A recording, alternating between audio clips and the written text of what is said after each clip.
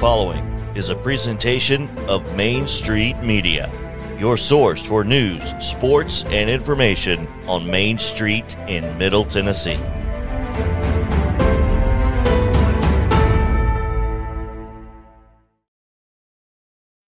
Flags. 30 years of the best sports talk in Middle Tennessee, featuring Tennessee Radio Hall of Famer George Plaster, Tennessee Sports Hall of Fame coach Watson Brown, and Young Guns Billy Derrick and Michael Cindric. And now, here's your host, George Plaster.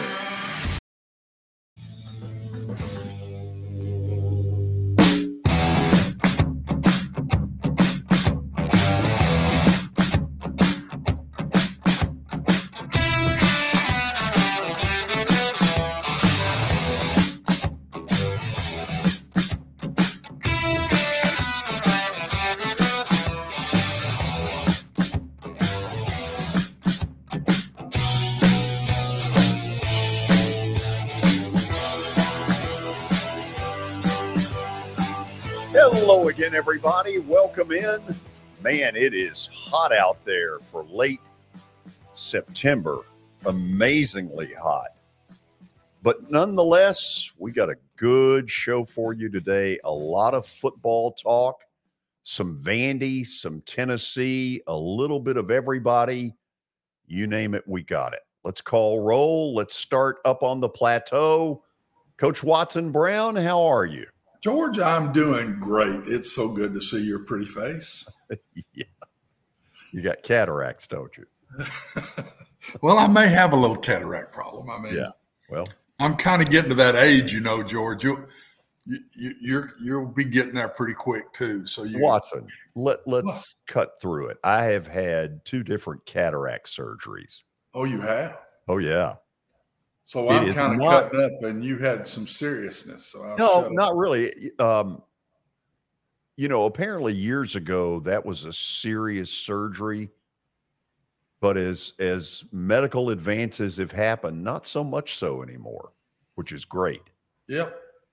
You need something to improve those eyes, so hopefully the surgery did that. That's really kind of you. So I have no problem blowing you off and saying hello to Billy Derrick. Billy, how are you? George, I'm doing great. Watson's been very unprofessional early on. He's getting his shots out early. Oh, yeah. Same thing he did yesterday. Right. Early and late. In between, apparently, is my time. And I may take advantage of it later. I wouldn't doubt it. So let's get to our daily Titan update with Mr. Terry McCormick, whose Yankees have produced a 60 home run player in Aaron Judge. What a year that guy has had. Yeah, it's really crazy, George. I mean, Aaron Judge is the man. I don't think there's any other way to say it. You know, I tweeted out last night, only 6 men in history have hit 60 home runs in a season. 3 of them are Yankees and 3 of them are cheaters. Yes. Yeah. Y'all are one to talk. We're honest and above board. Sure you are. Yeah, no question. Absolutely. You are. Let me remind you of 2 names, A. Fraud and Roger Clemens. Roger Clemens was a Red Sox. Yeah. Alex Rodriguez, a Mariner and a Ranger. Sure he was. Yeah. So what do you know about this Buffalo player who hit the Titan coach? Well, his name is Bobby Hart, and he's a guy that was with the Titans here briefly last year. And, you know, there was a report that he tried to punch a Titans player and a coach kind of stepped in to separate him, and he made contact with the coach. Nobody has identified who the coach is. Nobody's identified who the player is, but the league has suspended Bobby Hart, for hitting this coach.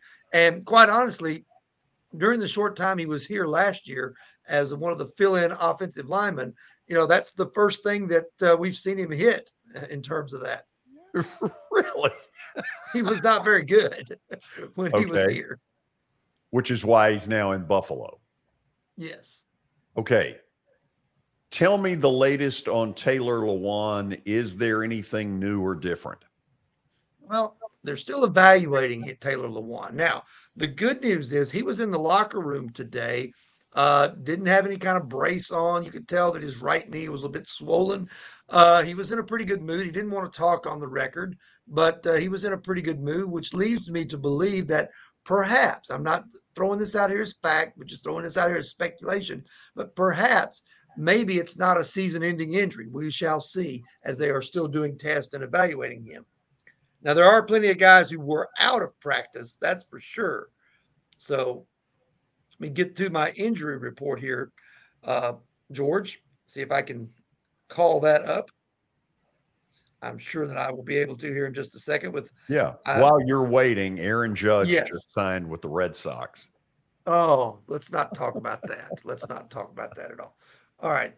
We have a number of guys who did not practice today.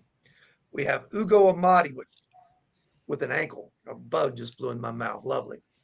Bud Dupree did not practice with a hip. Jamarco Jones with a triceps injury. Taylor Lewan, obviously. Then several guys limited. Ola Adani with a neck. Danico Autry, who was limited and not injury related.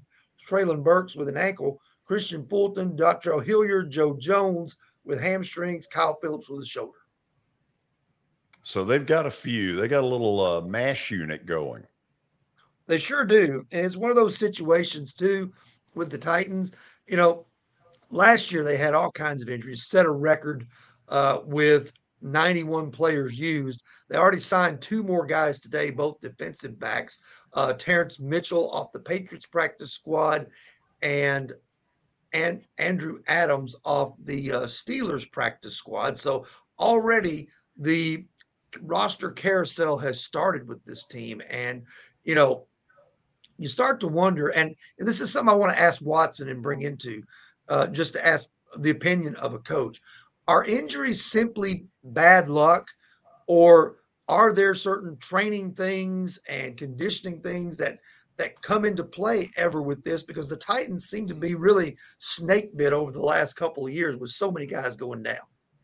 I think more bad luck, Terry, really. I don't think that on the NFL level, it's not training. It's not strength and conditioning. It's you might look at what you're doing in practice. Are you being too physical? I don't believe that about the Titans at all. What I think's happening, Terry, if you're looking at the Titans, I'm looking at the league. Their body's out everywhere. I think what's happening is they're not hitting near as much in preseason. They're not playing in the games. And then they go out there life and death and get after it. And their bodies are not taking all those blows like you do in practice. And you kind of get through that a little bit. And you might miss a practice here or there.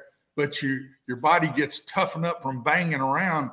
They're not doing that anymore. And the first time they're really banging around is in games, and I think that's why there's more injuries early in the year right now.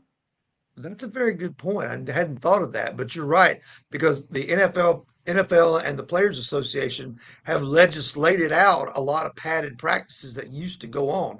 There's no more such thing as two-a-days like there were, up until about 10 years ago or so.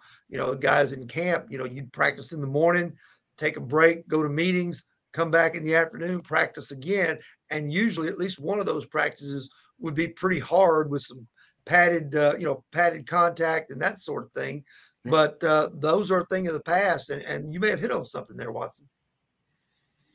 Yeah, I really believe it, Terry. I think that I just see it everywhere. I don't just see it with the Titans. I'm sitting here watching NFL Today before I'll come on the show every day. and try to catch up a little bit with that. And gosh, every team's got them. The Bills have just as many from the game the other night against the Titans as the Titans do against the Bills. Terry, we got to run. Good report. We'll do it again tomorrow. All right. Sounds good. Thanks, guys. See you, Terry. Terry McCormick leading off with his daily Titans update. Billy, let's get to the update. What do you got? Let's get to it, George. We've got first the Justin Tucker team sponsoring this 4 o'clock hour, this update as well. And we've also got Sumner Funeral and Cremation. They are sharing their family with yours in your time of need. Log on to sumnerfuneral.com for more information. George, we start in Major League Baseball. The Robert Sarver saga continues. That's NBA. Oh, the NBA, man! I've got all these owners mixed up. He is going to sell the Phoenix Suns officially, George. That came out earlier today. Robert Sarver will sell the Phoenix Suns. Goodbye. Good riddance. Next up, the Kansas City Royals have decided to fire Dayton Moore, their general manager. So I guess it's fire ownership day. Dayton Moore was once an Atlanta Brave executive under John Schuerholz. My gut feeling is he ends up back in Atlanta. Watson, he sort of engineered the Royals. What was it, 2014? They won the world title. Yeah. And they have not been very good since then. But to have gotten to that point, I think was a miracle. Yeah. When I say World Series, they beat the Mets in 15, Billy? I think you're right. I think you're right on that. Back-to-back World Series, lost to the Giants, beat the Mets. I want to say you're correct. Yeah, anyway, he did an underrated job in Kansas City. They have not been very good for a while, and this may well be a good move for all parties. I hope he ends up back in Atlanta. Yeah, I mean, I do too. You get what you pay for, George. They're not willing to throw the cash around like some of these other teams, and can't, is what I would say. You get in these small markets, you don't have the same amount of money, and we all know about the sports world. It's what have you done for me today? Not yesterday. What have you done for me today? So you're not winning. Somebody's going. You can just keep watching. As baseball comes to an end, there's going to be more of this. Beautiful ballpark in Kansas City. Oh, it is. And it's gorgeous. I have been there. I haven't been to a lot of the baseball parks, but I've been there. It's really well done. What else? Next up, George, in the NFL, I think we knew this was coming. Bruce Arians has been warned by the NFL for his sideline conduct. And, I mean, he just let his team run loose. Watson, what happened to that thing he was wearing a year ago? Looked like a bomb detonator. That's the thing they do on the iPads. That's what he just looked down at it and watched the play. I sit there and watched it live with Bruce getting on him and Lattimore into it. And I watched it live and I said, oh, geez, this ain't good. This is not good. But it is him. Here comes Brady running down there. And then Evans shows up and we got a melee. But I'd say he's lucky that he wasn't told get to the box. They just told him to watch himself and don't be doing any of that. So I think he's kind of lucky, to tell you the truth. I wonder if Todd Bowles likes having him down there. Honestly, I wouldn't think he cared. It was his college coach. Yeah. Bruce coached Todd. He was a player. Matter of fact, I played him at UC. George, that was the first night of no huddle offense, was against Bruce Arians and Temple. And look now, everybody in the world's doing it. Yeah. We lost our quarterback. I knew the backup was a freshman and he wasn't, or a redshirt freshman, and he wasn't ready to handle the offense. So I said, why don't we just line up in the ball, look over at me, and I'll give you a play when I see what they're lined up in. That was the first time that we ever did that. And now no huddle offense is the wildest thing in the world. They've taken it a lot further than we did. I don't mean that. But Bruce Arians and Temple, and we beat the fool out of them that night. But Bruce Arians and Temple and Todd Bowles were in that game. Wow. What else, Billy? George, we got some scores to update everybody on in Major League Baseball. Washington defeats Atlanta earlier today, 3-2. That's a final But there's better news. There is better news. Milwaukee is up on the Mets 6-0 right now in the bottom of the 8th. So feels like anytime the Braves lose, they get lucky with everybody else around the league. Yeah, it looks like it's going to stay a 1-game deficit. It sure looks like this thing's going to get decided with the 3-game series in Atlanta, not this weekend, but next weekend. I'll bet you George Plaster shows somewhere in that series. Just bet you. I bet he does too. Yes, sir. Let's just say this. That thought is percolating. Got to save your money, though, for the playoffs because they're in now. You can't just shoot. You can't shoot the whole wad of money here too early. Right, but there's a certain level of money where they do it. Where they do it up toward that World Series stuff now. It's over your head anyway. So. Yeah. Main Street Media needs to pay you a lot better if we're going to the World Series. That World Series stuff. Anything else, Billy? Yeah, we got Nashville SC tonight, George. They play the Liga MX Giants Club America. I don't pretend to know what that team is. I know quite a bit about them. Sure you do. 8 o'clock tonight at Geodis Park. George, beautiful stadium, by the way. I mean, that's a Geodis? great place to watch a game. Have you now been there? I've been there before. Okay, Yep. Good. So have I. Okay. After the break, you and Clark Lea talk about Vandy, Alabama. Yes. Vanderbilt, Alabama, a little bit of Northern Illinois talk as well. He was in a good mood, George. It was, bright spirits. Of course, you are 3-1, but you're about to enter SEC play, so that might be changing. Okay, so Clark Lea after the break, SEC spreads for the upcoming weekend at 4:40. Then University of Tennessee play-by-play voice Bob Kesling at 5 o'clock on the button. And then a story about Kent State that will get your attention.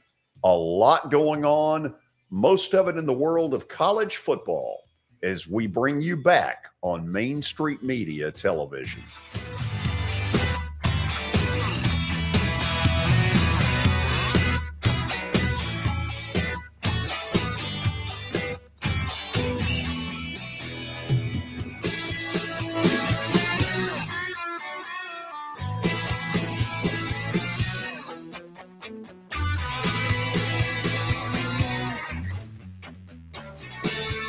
Buying or selling a home can be a very personal experience. Why not go with the team that receives nearly all of their business from referrals? Clearly a trusted name in real estate. The Justin Tucker team with Platinum Realty Partners has sold more than 500 homes in the last 7 years. Voted best in Sumner County multiple times. Proven to be trusted with your most personal assets. Call the Justin Tucker team with Platinum Realty Partners at 615-906-8458. The Justin Tucker team with Platinum Realty Partners, Middle Tennessee's most trusted team in realty.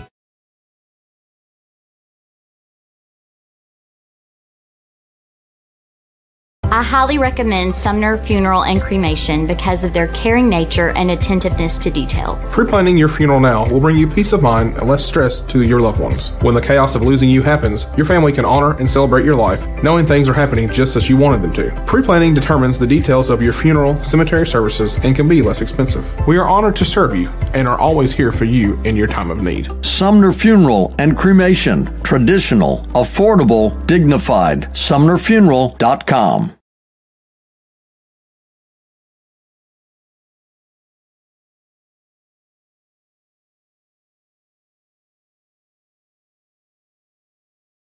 Jody Jones Dentistry can handle all your dental needs, from the basics to cosmetic procedures. All of this in the nicest dental facility I have ever seen. Jody has done it right. They're located conveniently at 55 Music Square East, and for an appointment, it's simple. Dial 615-259-5100 and tell them Plaz sent you.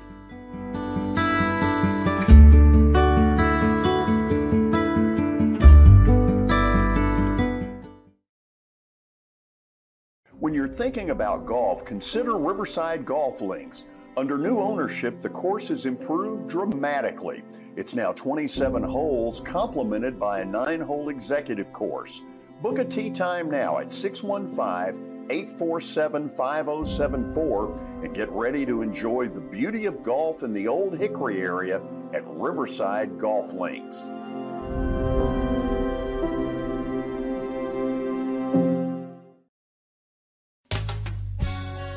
I'm Bart Durham. I was sworn in as a lawyer in 1963, and I've been working as a lawyer since then. We're a firm that does exclusively personal injury, a lot of tractor-trailer crashes. Insurance companies will open up their checkbooks when you force them to. We have systems that work. We get the most money for our clients in the shortest amount of time. I'm Blair Durham. My dad and I want to help. Give us a call at 615-242-9000. This is Eric Berner with Rockcastle Wealth Advisors. I help people in the pursuit of making their money live as long as they do. People hire me because I use a customized, individualized, and personal approach for the person I'm working with. Everyone's situation is different. If you've lost a spouse or a parent and want to make sure your inheritance is utilized and does not just disappear, I can help with that. Call me at 615-235-1058 or email Eric at rockcastlewealth.com.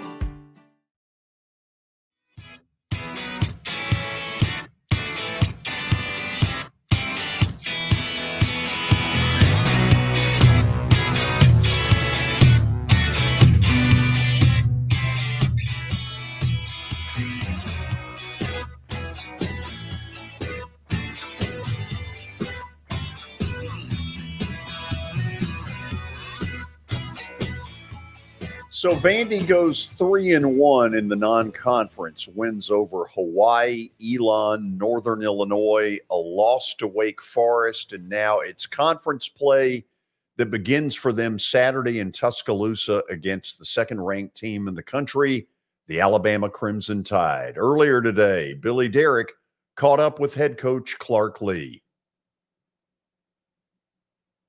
For a Northern Illinois program that we talked about last week, it was respectable, and you guys obviously got it done 38-28. Sitting at 3-1 after the win on Saturday, what did you like about your team's ability to kind of claw back into that game and end up getting the win? It was it was a character win. I mean, I think we had talked a lot about the ability to step on the field when things aren't going well and dictate the energy, and that takes confidence and belief and mental intensity, and we talked a lot about that this season. These guys feel good about their preparation, they feel good about the program process, but when we go into a Saturday, for 4 quarters, the result hangs in the balance, and as a team you have to learn how to go and grab it, and you're not entitled to it just because you've worked hard or you're doing things differently.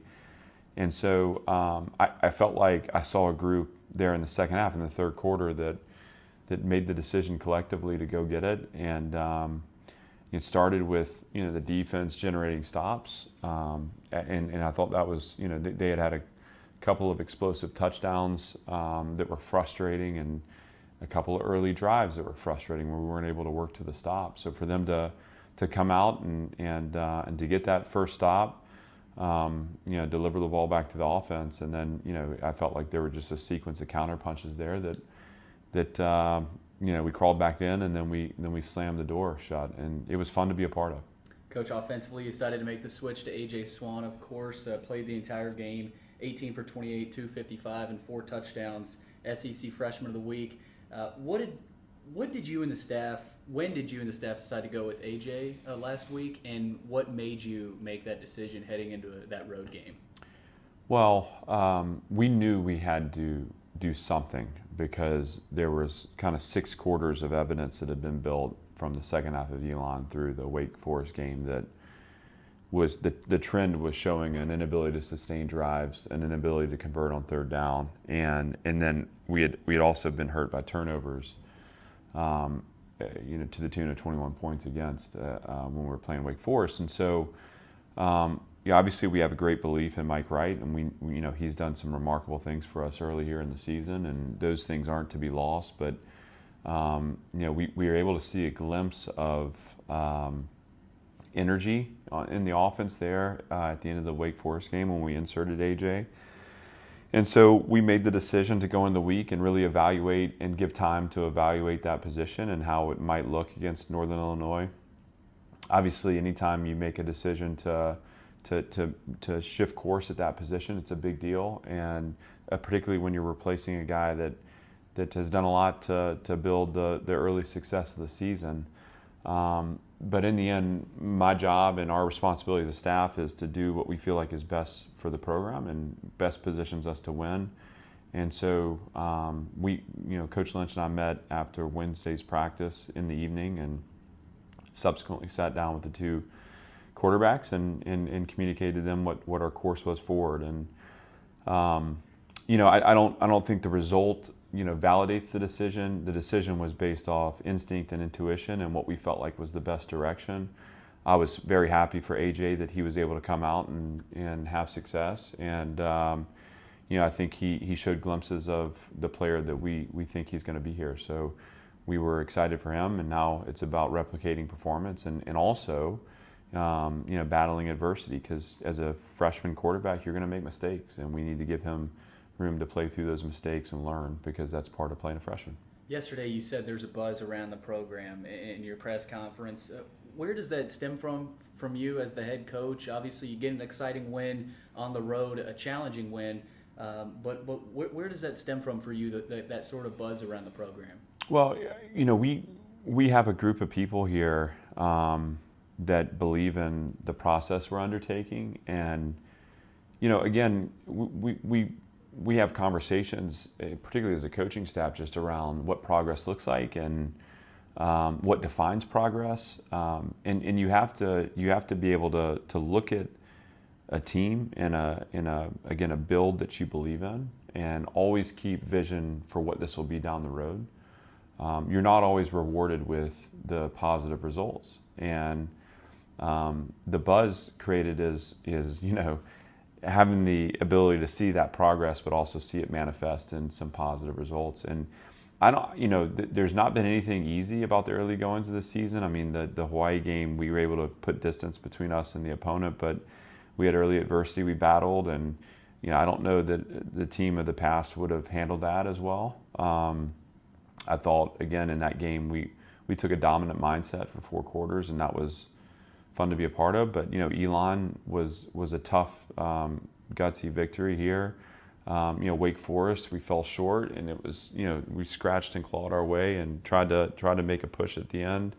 And then we went on the road against Northern, and you had to battle back. So we're not getting style points right now, but for us internally, what we're seeing is just the early shift in a program that's learning how to win. And obviously, as we head into the SEC slate, that's going to be put to the test. But for us, it's not about who we're playing against. It's about just keeping our eye on the internal progress and making sure we're moving that needle each week.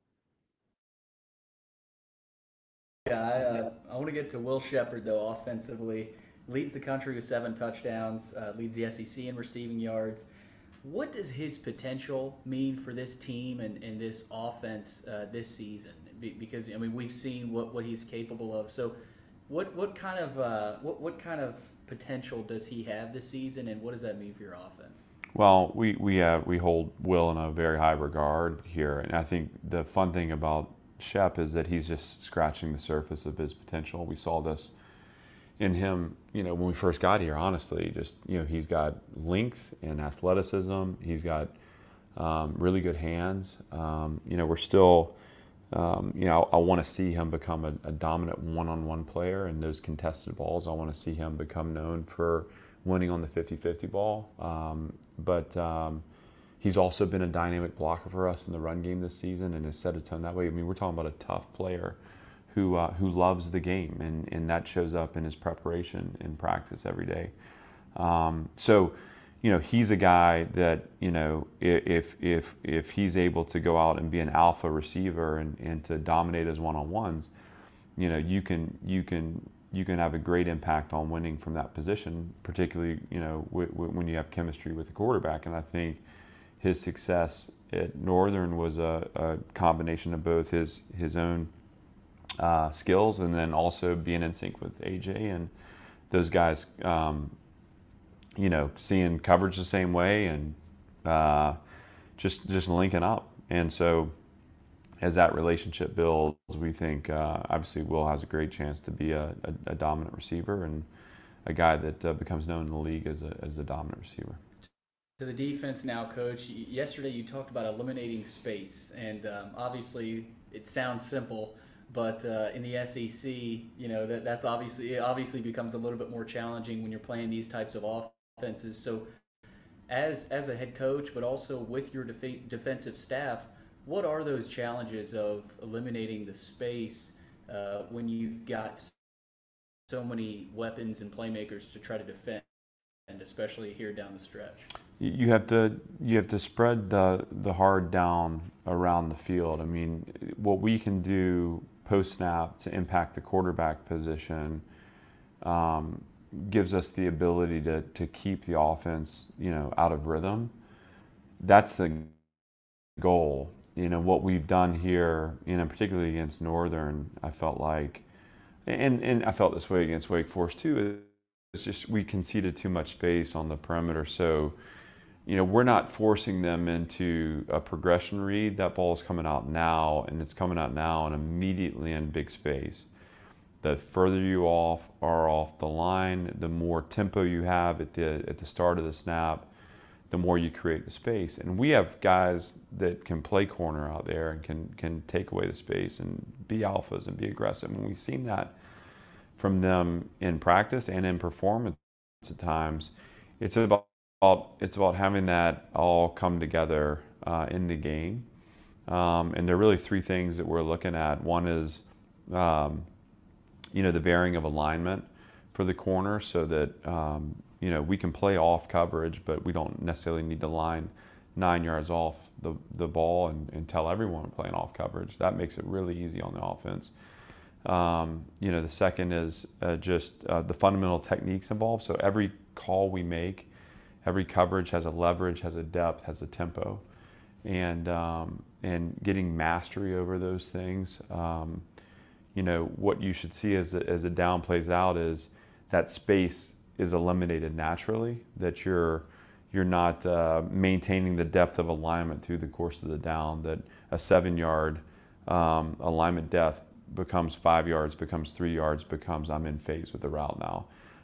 And we need to have confidence to do that. And, you know, when you feel like you have the upper hand in a speed matchup, it becomes very easy to take the slack out of the play because you, in the end, trust yourself to run and catch up. You know, we're building to that confidence because the fundamental techniques will allow us to be more effective players. And then the third thing is just leverage changes from the play caller. And Coach Howell and I, obviously he's got a great wealth of experience with this, but just talking about how we spread that hard down around the field, how we take pressure off. You know, if we want to eliminate space, we have to be willing to press at times. We have to be willing to, you know, cloud the corner and do some things that, again, attempt to steal the rhythm of the offense. What we can't do is sit back at 9 yards, allow pitch and catch completions, and allow an offense to get in a rhythm. You know, a 5-yard hitch that's tackled immediately, even if it sets up 2nd and 5, to me is a good defensive snap. But it's about taking that space away, and it's about having the fundamental technique to take that space away that'll force the offense down the play sheet. SEC plays here. This is what you play for. This is this is why you come to Vanderbilt to play in the SEC.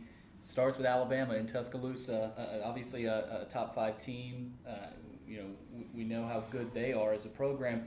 How do you prepare? We just talked about defensively overall, but how do you prepare for an offense like in Alabama that will spread you out, but they also want to establish the run? Yeah, they have a really good run game. I mean, it's we devise schemes and structures to try to counter that. Again, I think going back to space in the run game equally. I mean, the bigger that they're able to make the windows to run through, the more challenging the tackle. And when we're setting up one-on-one tackles on the perimeter, it doesn't matter who you're playing against. Those things over time create explosive plays. The preparation though needs to be focused on Vanderbilt. You know, it's our design that looks to force the offense again down the play sheet or to make them play left-handed. What we're looking for though is pulling the line of progress through the season. So, for example, the ability to cage the quarterback, that showed up last week where we had some rush lane integrity issues that the quarterback was able to extend the play. And, obviously that's something that we need to have a heightened focus on this week because we're playing against a quarterback that will make you pay for those things. But that's not about Alabama. That's about us improving within our structures. The first drive against Northern Illinois, there were two passes. Both were covered perfectly and well enough to where the quarterback was kind of retreating and trying to extend the play. Well, in both instances, in the moment of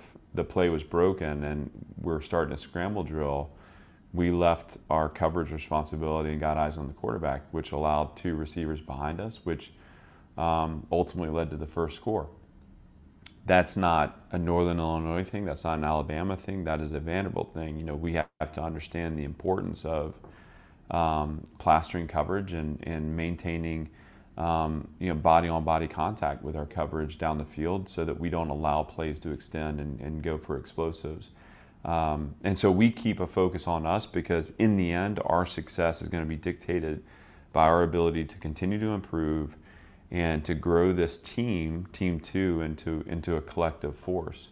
And what we'd like to do is take that force each week and measure it against the opponent, but know that the better we build it, the more capable we're going to be of taking ownership over the outcome. That's Vanderbilt head coach Clark Lea ahead of the Alabama matchup on Saturday night, 6:30 p.m. kickoff on the SEC Network in Tuscaloosa. Coach, thanks for taking the time. Great to be with you. Okay, so Watson, I know both of us think they are better. I think they are marginally better. I went to the Wake Forest game, and they weren't very good, and that's the one really SEC kind of team they've played. In your opinion, how much better are they? They're marginally better talent-wise.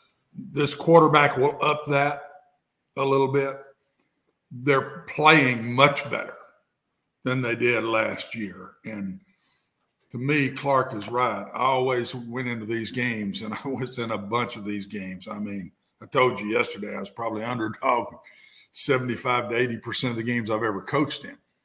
And I always would say to the kids, we don't got to beat them 10 times. We only got to beat them once. And just let's ourselves play a good game. Because if we don't play a good game, we got no chance. It's over anyway. Let's play a good game. Let's don't get intimidated. Let's don't go out there and go nuts if we go up 14-0. Let's don't go out there and go nuts if we go down 14-0. Let's try to get this thing to the fourth quarter, and then all of a sudden the pressure's on Alabama instead of on us.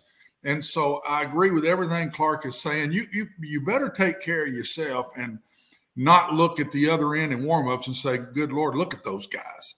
You can't do that. And I always thought my teams, and I started a program at UAB, and my first Division I game was Auburn.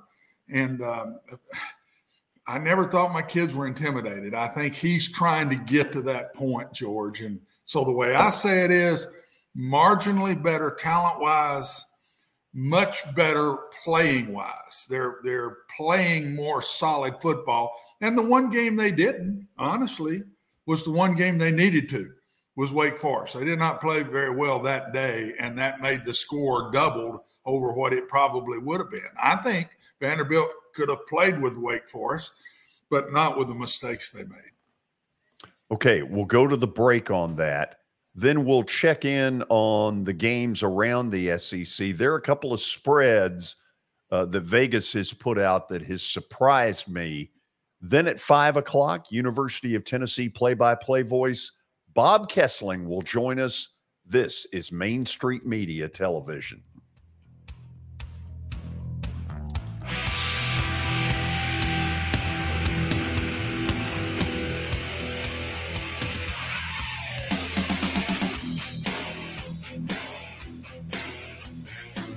For Dustin Timmons and Joey Donnelly, they welcome every opportunity to serve and satisfy their clients. Whether you are looking to build your dream home or renovate your current home, their team will ensure that every client and remodel is unique, luxurious, completed on time, and within budget. Contact them today to set an appointment for a free consultation or to view some of their completed projects by logging on to DonleyTimmons.com.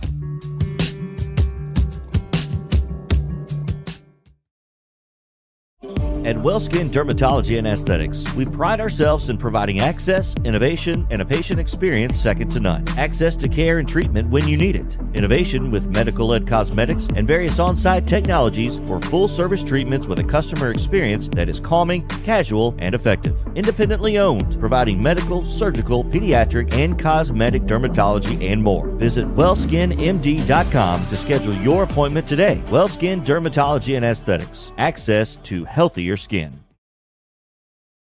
It's your last chance to get a spring tune-up for summer. Complete Service Heat and Air can clean your coils, check out your motor, and make sure you have cold air on that first hot day of summer. Complete Service Heat and Air is located in White Bluff, Tennessee. We do service and repair on heating and air the right way. 24/7 service. Call us at 615-797-3997. That's 615-797-3997. Serving Cheatham, Davidson, Dixon, Hickman, Humphreys, Montgomery, and Williamson counties. Have you heard about the high levels of radon in Middle Tennessee? Radon gas is the second leading cause of lung cancer, second only to smoking, and has no color, no taste, and no smell. The only way to know if you have radon is to test for it. Duret Radon Mitigation offers testing for small and large-scale residential and commercial properties, plus mitigation services. Visit DuretRadonMitigation.com to request testing or get a free estimate for mitigation. That's DuretRadonMitigation.com.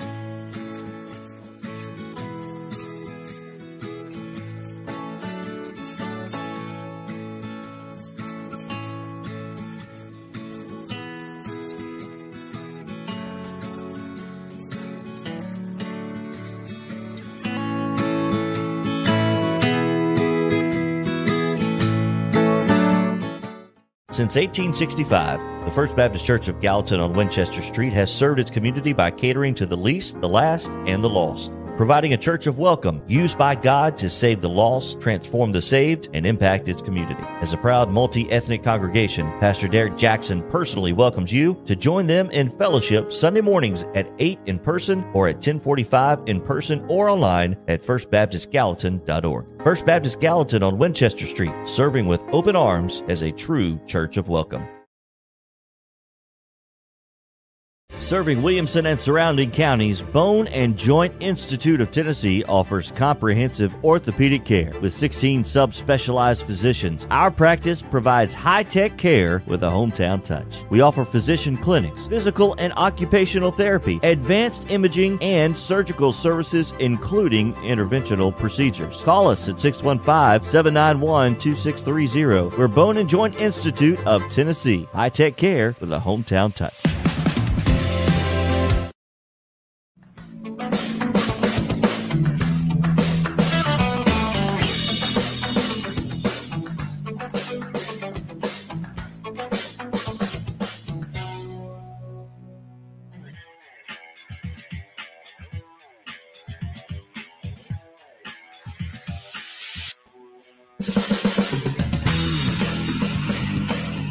So let's check out what Vegas thinks about SEC football this weekend. Let's pump these up here in whatever order we're going to do it. Watson, what would be I hate using this word. I'm not going to sit here and tell anybody that Vandy's going down to Tuscaloosa and win, but what would be significant progress to you from what you see in this game?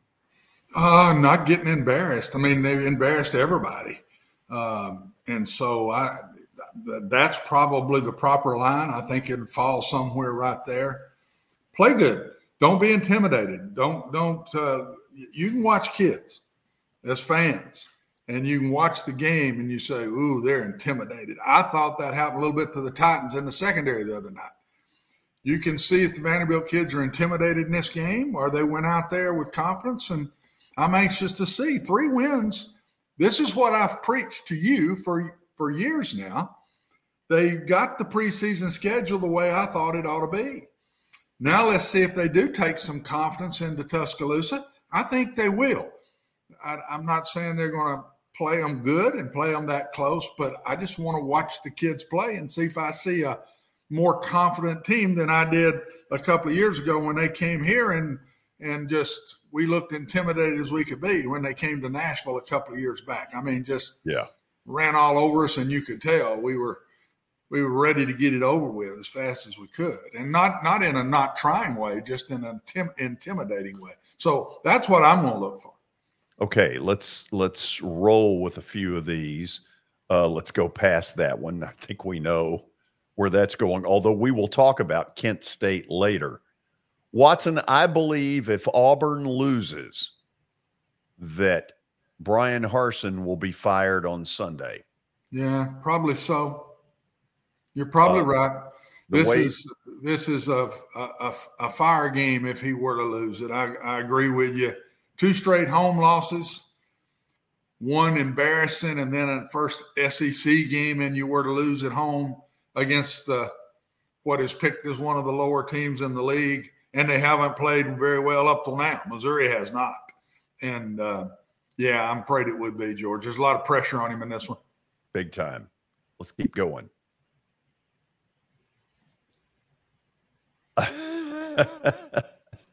The MAC's got some issues these days. MAC's not been very good this year. No, this is not your MAC of November, of recent years. This is a weaker MAC than it has been. Continue on. When was the last time Tennessee was a double-digit favorite in this game? Oh, good, great. I don't know. It's way back. It's had to have been 25 years since they're double. And I'm not sure there's been a bunch of years Florida was a double-digit favorite, but I know it's been a long time since Tennessee was. And I personally think it'll be more than that.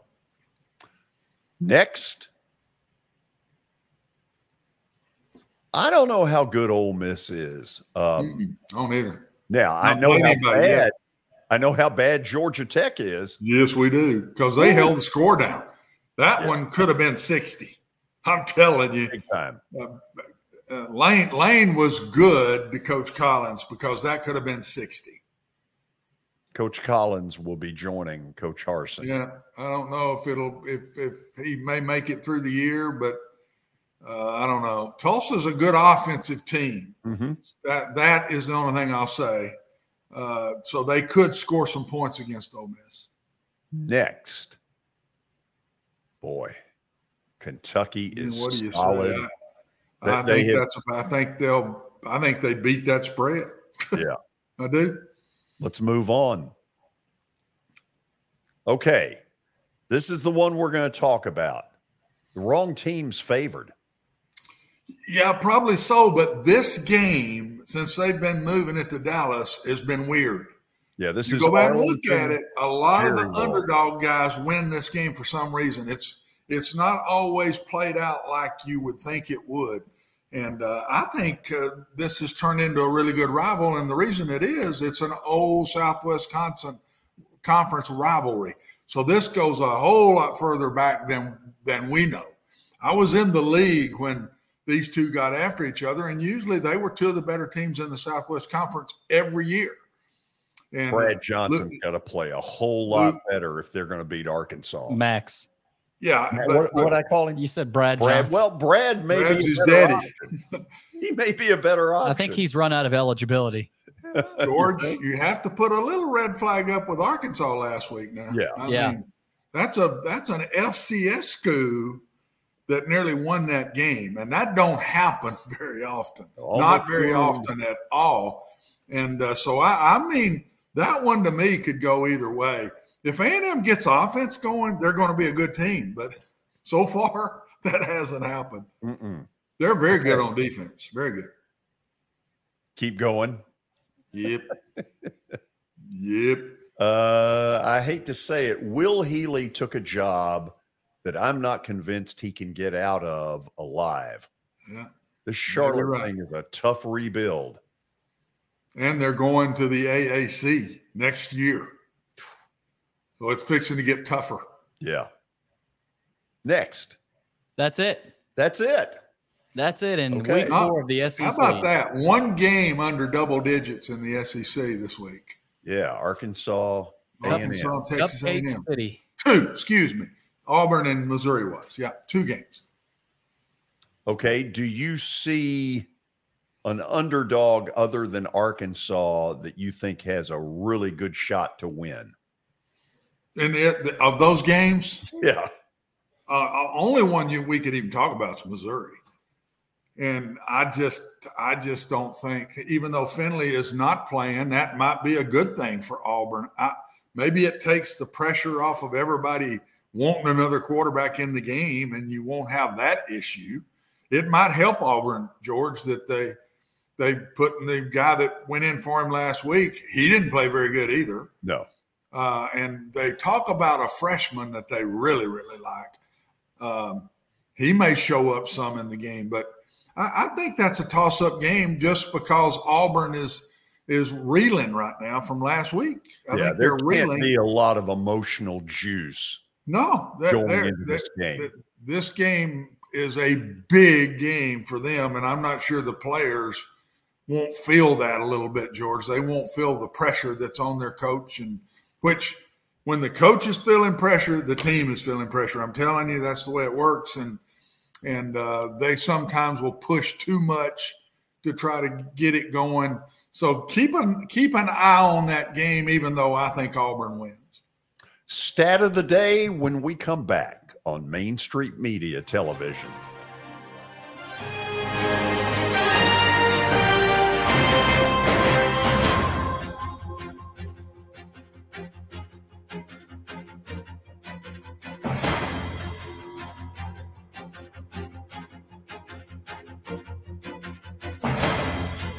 This is attorney Bart Durham, and this is me. I'm Aaliyah. Keeping in good physical condition is really important to me. But when I had a wreck with a tractor-trailer truck that hurt my legs so bad I couldn't work for almost a year, I knew I needed a lawyer that understood tractor-trailer cases. So I called Bart. Bart gets millions of dollars for his clients every year. At Bart Durham Injury Law, we've handled hundreds of tractor-trailer cases. My dad and I want to help. Give us a call at 615-242-9000. Hey, this is George Plaster, and I'm excited to announce that the second annual Plaster and Friends Celebrity Bowling Night is going to happen Monday, November the 28th at the Hermitage Strike and Spare. The 3 charities that will benefit are Last Minute Toy Store, Martha O'Brien Center, and Stars. And our intention is to get them that money so it can do the most amount of good at Christmas time. Now, here's where I need your help. I need you to sign up to play in the most fun charity event you've ever been involved in. Imagine 64 foursomes with 64 sports personalities in the area. As a single player, it's $200. If you get a foursome, it's $800. And what I want you to do is reach out to me via email, plastergeorge@gmail.com, and we'll get you signed up and get you ready and raring to go. Again, that's plastergeorge@gmail.com for a night you will never forget. Hey everyone, I'm John English. This is Keith Wallace, and we would like to welcome you to John English Antique Sports and Cards in Shelbyville, Tennessee.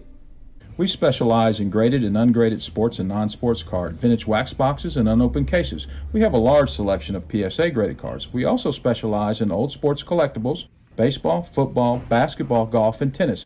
You can find it all at John English Antique Sports and Cards.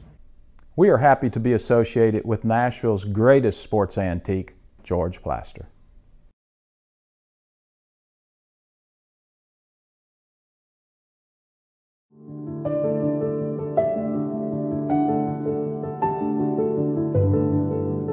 Welcome to the Omni Nashville Hotel. urban elegance with a vintage touch. Our 800-room hotel opened up in the fall of 2013 with 746 guest rooms and 54 suites.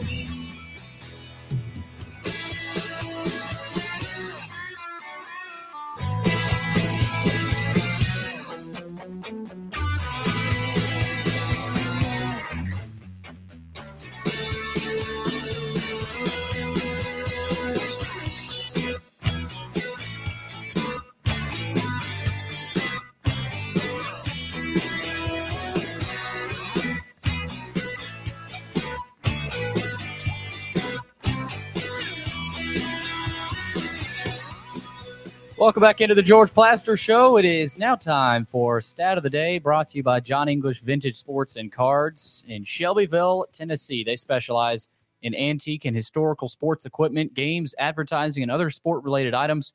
You can visit them in Shelbyville, of course, open Tuesdays through Fridays from noon to 5 o'clock and Saturdays from 10 a.m. to 5. Visit them online at johnenglishgradedcards.com. Also, Eric Berner with Rockcastle Wealth Advisors. Call Eric at 615-490-7052 or visit rockcastlewealth.com for more information. Let's move on to today's stat of the day. Here it is. Who is the only NFL team that has not yet had a lead this season? Wow. Okay, that's a good one. By the way, University of Tennessee play-by-play voice Bob Kesling will join us at the top of the hour. Looking forward to that. That was a nice way to stall to try to get ourselves to where we wanted to be. I believe, Watson, that the answer may be the old Cincinnati Bengals. What do you think? Yeah, you may be right. Super Bowl champs. Runner-ups. I think you're right. I don't think they have had a lead yet. You know, I'm just I'm stalling around here for a minute to try to make sure of where I'm going with this. The Bengals were down 14 at the half to Dallas, tied them at 17, but never had the lead. Against Pittsburgh, I think it was the same deal. I think they tied Pittsburgh, but I don't think they ever had the lead. So are we feeling good about this? Let's make sure. Okay, of the win list, the Titans obviously. Let's head through. The Titans, I know, did. The Jaguars have won a game. But did they have the lead till the end? Yes, they had the Colts the whole time. Have the Colts had a lead? Well, hold on. Let's think through that. The Colts tied in Houston. Yeah, but that wasn't the lead. Right. That wasn't the lead. The Colts could be a possibility. What about the league, the Patriots? They've had a lead because they won the game. Well, and they won. They won in Pittsburgh. The Ravens.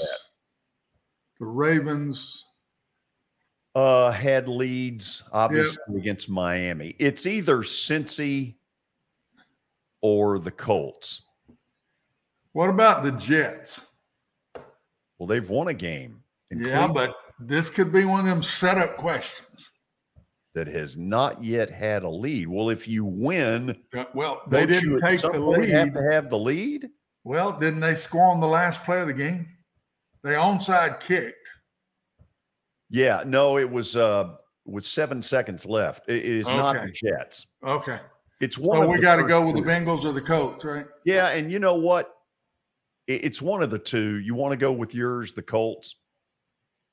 I don't know. Either one, George. Pick it. I think either one's a good choice. It's one of the two. Let's just see. Bengals. Yeah. I'm feeling good. Good job. We talked through that one pretty good. We did. You almost talked me out of success. Yeah, that wasn't good by me, was it? No.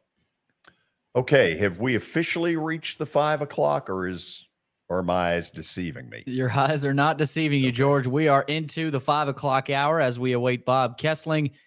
This 5 o'clock hour is powered by Middle Tennessee Bone and Joint. They combine state-of-the-art orthopedic service with a family atmosphere. Whether it's a sports injury, a sprained ankle, or a major joint replacement, Middle Tennessee Bone and Joint Clinic has the staff, training, and equipment needed to take care of any patient in any circumstance. Their mission is to provide high-quality, specialized orthopedic care in a compassionate manner to the people of Columbia and Middle Tennessee. Visit mtbj.net for more information. Are you calling him, or is he calling us? We've got him, George. Okay, beautiful. Let me tell people a couple of things that they may not know. Number one, Bob Kesling and I were both raised in the broadcast world by the same person, the late Paul Lyle, who taught Bob Kesling at WIVK Radio, one of the real powerhouses in Knoxville. Then Paul moved to Nashville, and I conned him into hiring me at a little AM signal, WKDA, which also had a powerhouse KDF with Carl P. and that group. And then Bob Kesling and I did a package of Nashville Sounds games together on television. Bob, have we been paid for those?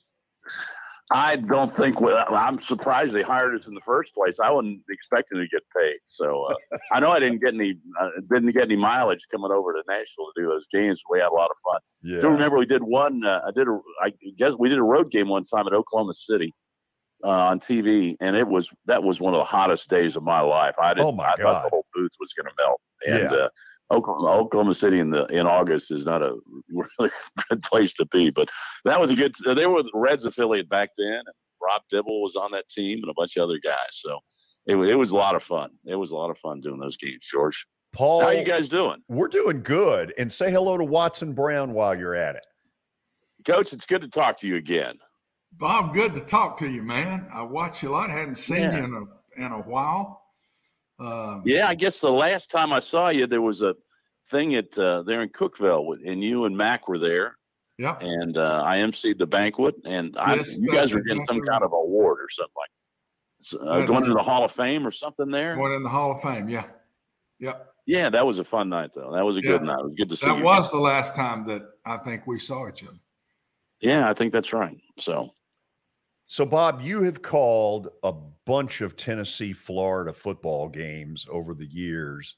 When was the last time you felt this much hype and excitement?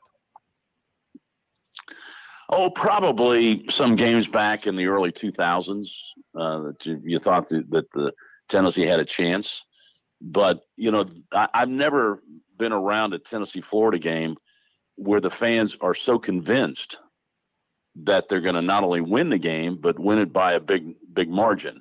And sometimes that's fool's gold a little bit in this series, because there are a lot of times where the favored team hasn't won, and these things get flipped around. I do think Tennessee's got a more experienced team. I think they've got a better team. But, you never know when these turnovers start. Anthony Richardson might, turn into Superman on Saturday like he did against Utah. These things just have a weird way of playing themselves out. I think it's a very confident Tennessee team. I think it's a team that thinks they can score a lot of points on anybody. And Watson, what Hendon Hooker does protecting the football is he's thrown 187 straight passes without being intercepted. And that's a UT record, but he only had 3 interceptions all year last season. And you would think, maybe a ball be tipped, or maybe a ball bounce off somebody's shoulder pads or off his face mask or something, and it's going to turn into a turnover. That hadn't happened with Hendon Hooker. He really protects the football. I think he makes great decisions, and he never puts the ball in harm's way. And I think that's one of the reasons Josh Heupel has so much confidence in him. So he's a fun guy to watch, and it's a fun offense to watch. Yeah, and Bob, I give a lot of that credit to Hendon, but I also give it to the coaches because the throws I watch him throw, they're never in a crowd. So that tells me the plan is good, and a lot of this RPO when you've got one-on-ones, a lot of bubbles on the outside and wide receiver screens, whatever you want to call them, that are not hard throws. And when they take it deep, Bob, they're spread out so much that it's usually a single safety look because it's hard to play with double safeties against Tennessee's spread. And so it's a one-on-one layup ball. The safety can't get there. Hendon gets rid of it quick and doesn't hold the ball very long, even on their takeoff routes. And so I give a lot of credit to the coaches in the design of how they're doing it and the way they've taught Hendon on where to go with the ball. Now, where Hendon's really good is he will not force a ball. A ball is not in a crowd. You watch him. When he lets one go, it's pretty much a one-on-one look, a curl route in a zone that's open. But got to give the coaches part of the credit along with Hendon, I think, Bob. Yeah, I don't think there's any question, Watson. And, when they bring if you send one of your safeties, you cheat him to one side or the other, then they send the tight end right down the middle of the field. Yeah. And that's also creates a problem. And so they're just a hard team to scheme up. And you don't see many teams that put two wideouts, basically on the sideline, on both sides. And so your cornerbacks have to go out there and play them, because if you don't play them, then you just a little bubble screen, and then you got a tight end in front of your wide receiver. Takes one block, and you're going to go 60 yards. So they scheme you up. They really do. And Pittsburgh, I thought, did a good job. They basically shut down Tennessee's run game. They do a lot of exotic blitzes and bring different guys.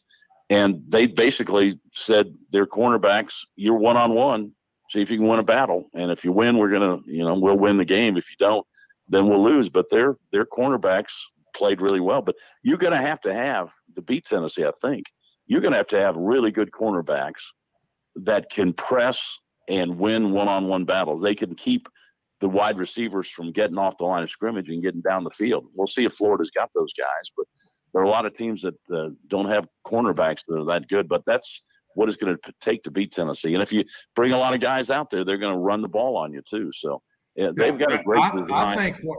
I think what it's done, Bob, is it's created what I call different forms of man-free coverage, because you can't play zone with those splits. You just can't do it. Even if you're in a 3-deep with a single safety, they're so wide, you're basically one-on-one with somebody. And the only thing I worry a little bit about is if somebody can cover them up, it's hard to run those pick routes from that wide of splits where you run a lot of shallow crossings and stuff. But what Tennessee does a great job of, Bob, and George, I don't mean to get technical here, but what they do a great job of is they pick from those stacks. They don't split you out wide. They'll split you out wide and stack them. And if you're playing man-to-man, they try to come through on those stacks they run and pick one of those two guys clean, and then he runs kind of a skinny post slant where there's not anybody in there because the splits are so wide, and they bust you that way. So they're a very hard team to play. But I think what's happening now, everybody is learning you're pretty much going to have to play Tennessee man-to-man with a free safety on the outside. And I think they're going to see this now every week the rest of the year.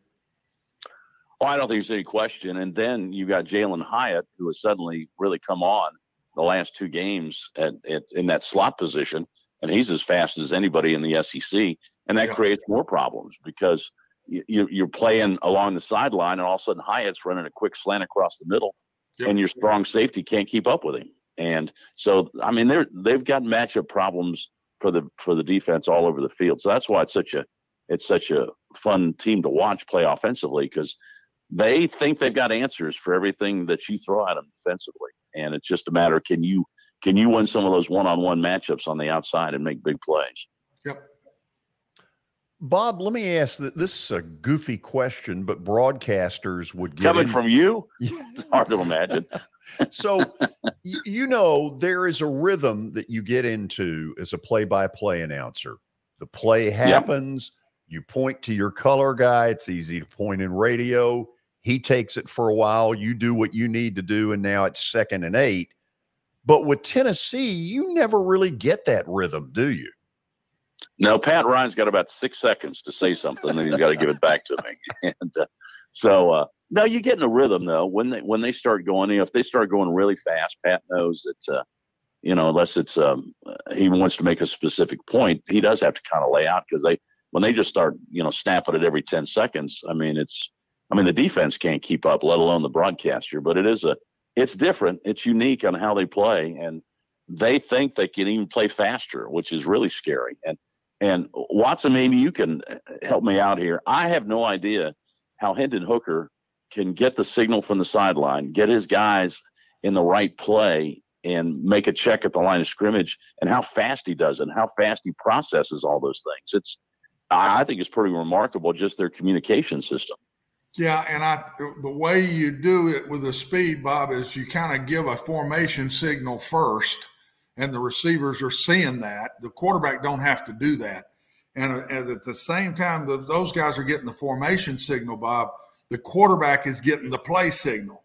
So it's killing 2 birds with 1 stone. And the other thing that Tennessee does that I really watched, if the whoever the play caller is, and I guess it's Coach Hop, I don't know, but if their receivers ran a route and they're on the same side they started on, they bring them right back to the same side. You never watch them cross over the ball when they're going fast. So there's a lot to this in the way they do it. And, of course, they don't change personnel groupings. They'll leave the same grouping out there, and which means the defense now can't change, and the official walks up and gets over the ball and won't let you snap it. They're very unique in some of the things they do, that every little piece they do, to me, speeds up their process. And I don't see anybody in the country that goes as consistently fast as Tennessee does. Nobody. No, they pride themselves on that. And that's what's so remarkable, how they get the communications in and get the play call, get everybody lined up within 14. And they do it in practice too. It's remarkable how fast they go in practice, and that's where you have to learn how to do it. But I do think that you've got to have a quarterback that can make this, because he's still got to look at the defense and make some decisions, pre-snap, and figure out, where the middle linebacker is, where the strong safety is, and all those type things. So he has to make some decisions at the line of scrimmage, and Hooker has been really good at doing that. He very rarely makes a mistake or throws the ball the wrong way. Now, he's thrown it high a few times, and he got Tillman kind of banged up last week because of a high throw, but he's really pretty accurate most of the time, and seems to get him in the right play when they really need it. And he's just, he runs just well enough to be really dangerous. He's taller than you think, and he's bigger than you think when you see him in person. But he's one of those, he got a little Josh Dobbs in him in the way that he can avoid you and make you miss, and kind of stick that leg out there and bring it back and spin away from you. And he's really, I think, a very effective runner when he has to. And so he's really been a tremendous addition to this Tennessee team. And one of the things he did last year that still impressed me, he was beaten out for the starting quarterback job. There was nobody that watched scrimmages and practices that didn't think Joe Milton was the starting quarterback last year, but it didn't translate onto the field. And there were some mistakes, and Joe got banged up a little bit. But Hendon didn't talk about going in the transfer portal. He didn't sit around and pout, because he thought when he came in here from Virginia Tech, he was going to start. But he didn't pout. All he did is he went to Coach Heupel and says, "Tell me what I got to do to get on the field." And I think his teammates really responded to that. And then when he got his chance again, he took the ball and ran with it. So that's why the players respect him so much, and that's why he's been such a great leader on this team. Bob, you're bringing up a great point. I remember as recently as a year ago in August that, people were like, well, it's an okay addition, but he wasn't all that good at Virginia Tech, and we don't expect a lot. And boom, some pilot light went on in him. And talk a little bit about that. Where do you think it really started? Well, I think it started when he got beat out by Joe Milton. And I think that, he's always, his dad was a quarterback. His brother's a quarterback. He's always been wanting to play quarterback. He also, by the way, holds the Virginia Tech record for consecutive passes without an interception. So this trend of him not putting the ball in harm's way, it's nothing new. I mean, he did that at Virginia Tech. But I just think the fact that when he got beat out, I think that just ramped it up even more. He tells me he spends 16 hours a week studying film. And I believe it. And I just believe he's a student of the game. He's a mature guy, too. He's 24 and a half years old. He and Stetson Bennett are competing to be the old men in this league. So he's had a lot of time to learn and grow up to be a quarterback. He's learned to read defenses. I can't imagine that Florida will throw a defense at him on Saturday he hadn't seen before. And it's just a maturity factor, and it rubs off on the entire team. And how Cedric Tillman, his first 3 years at Tennessee, caught 8 passes. Wasn't a factor. I mean, just a guy. Then suddenly he gets with Hendon Hooker and gets with this offense, and he catches 64 and goes over 1,000 yards last year. And he and Hooker developed a really great bond, and I just think that talks about the player development. So this is a really a very mature quarterback that probably had a chance to maybe test the waters last year at the NFL, but decided he wanted to come back one more year and get better and up his stock. And I think it's been a really, really great story, and you just hope that it continues for him. Bob, play-by-play guys oftentimes, because they work with coaches so much, get to learn things about them. I remember Eli telling me one time that Nick Saban is a huge Eagles fan, not Philadelphia Eagles, but the musical group, the Eagles. Tell us something about Josh Heupel that but we probably, the public, wouldn't know. He's pretty guarded about all that stuff. I know that he sometimes comes over on Thursday afternoon and shoots baskets with his son over at the basketball complex. Just kind of gets out of the office and spends, a little time with his family on Thursdays.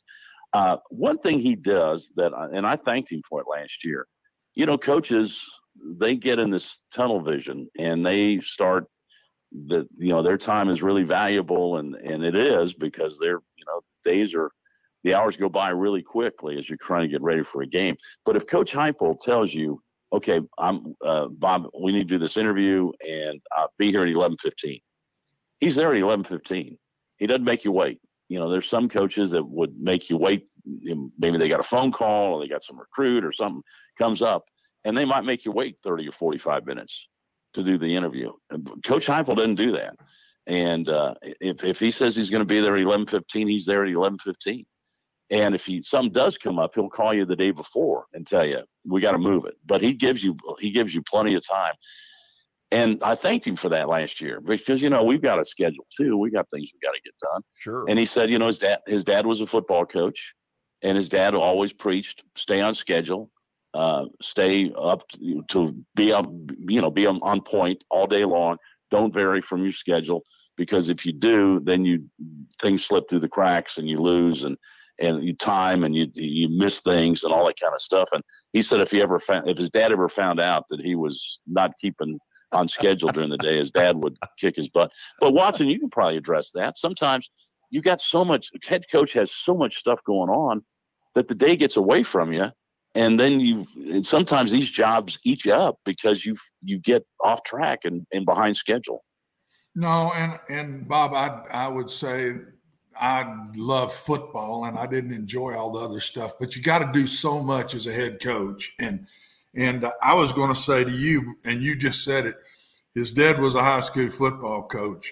And I know where he got it from. I know exactly where he got it from. And it's the discipline when he was young through playing for his dad or whatever. And so, I mean, that didn't surprise me at all about him. And what I see in him, Bob, is he's a football coach. He loves to coach football. And I see that in him. And that's why I thought he was a great hire at Tennessee. You got to do all the other stuff there, as you do at any of these places, but especially at the Power Fives, where there's so much more support at those things. But he still guarded, and really what he's focused on is coaching that team. And I said back earlier in the year, the reason I think Hendon came in and was successful quickly is what you said, but I think the coaches simplified. What I was told is he didn't really understand everything and wasn't grasping it great. And I think they did a great job of simplifying him last year, and I see it a lot deeper this year. And they're not a check-off team, Bob. That's not what they do. But the quarterback has to either run the run or throw the ball off of nearly everything they do. Now, when they get to third and short, if you watch them close, they don't snap the ball. They'll act like they're snapping it and then look to the sidelines and get a play. When it's a critical play like that, they don't go as fast. But I think, I go back to it again, I think Coach Heupel has done a great job with Hendon Hooker. And I'll bet you, Bob, if he stays healthy and this Tennessee team stays in the mix and wins a bunch of games here, he's going to be in the Heisman Trophy. He's not maybe as much now, but look out late in the year now. Those stats he had at the end of last year were Heisman-like stats. And he's off to the same kind of start, Bob, again this year. He's kind of laying in the weeds. But if they start beating some of these teams, and even if they just lose to Alabama and Georgia, he may be around through all that. Well, I think so too. And he's really a good story. And he's going to put up big numbers. I mean, there's no question about that. I mean, you just look at how this offense runs and how many options they have.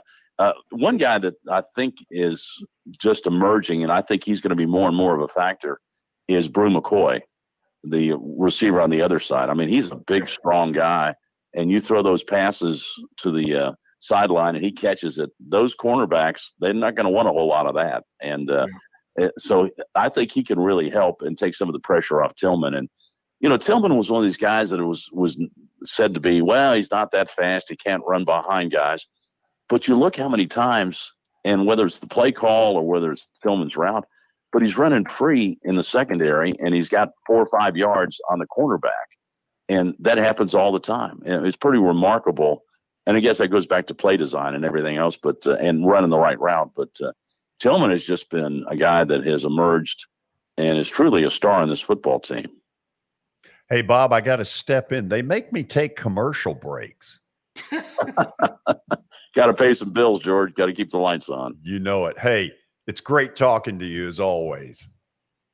George, thanks. I appreciate it. That's a good man right there. Bob Kesling. He's the play-by-play voice at the University of Tennessee. He's been a good friend for a long, long time.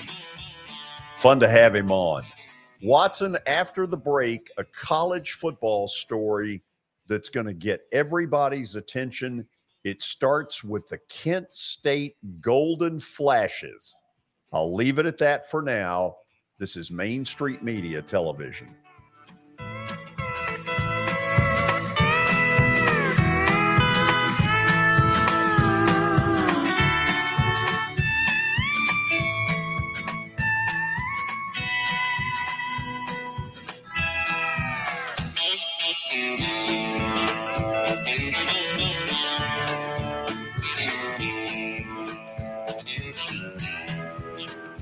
At Sumner Funeral and Cremation, our mission is to serve families as our own, celebrate the life of their loved one, and help begin the healing process.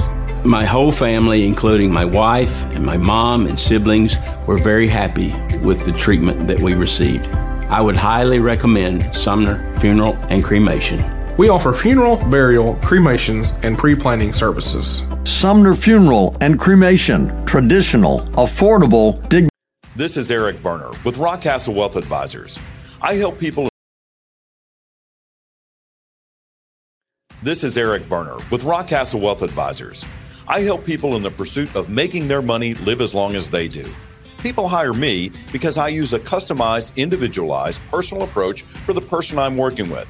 Everyone's situation is different. One area I can help with is if you are newly or nearly retired, or maybe have changed jobs and have an old 401k account. You may need more information to help you clearly understand your options. Call me at 615-235-1058 or email Eric at rockcastlewealth.com. When you're thinking about golf, consider Riverside Golf Links. Under new ownership, the course has improved dramatically. It's now 27 holes, complemented by a 9-hole executive course. Book a tee time now at 615-847-5074 and get ready to enjoy the beauty of golf in the Old Hickory area at Riverside Golf Links.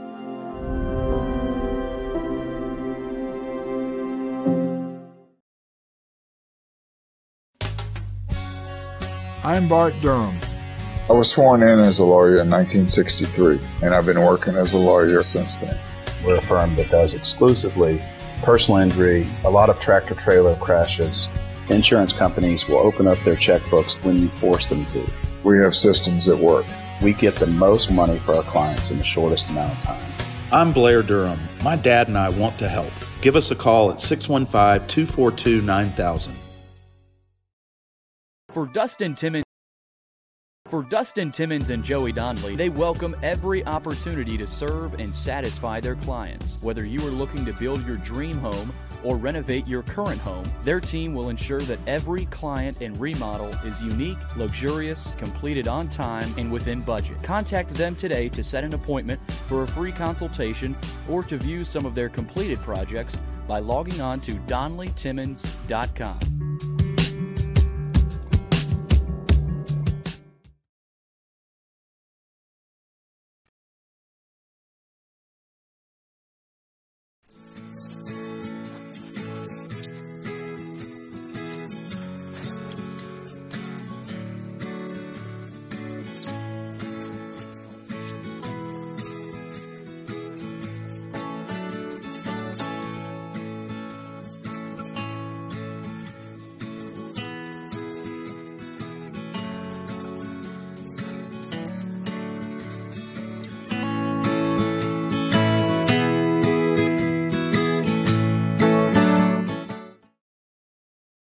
Serving Williamson and surrounding counties, Bone and Joint Institute of Tennessee offers comprehensive orthopedic care with 16 subspecialized physicians. Our practice provides high-tech care with a hometown touch. We offer physician clinics, physical and occupational therapy, advanced imaging, and surgical services, including interventional procedures. Call us at 615-791-2630. We're Bone and Joint Institute of Tennessee. High-tech care with a hometown touch.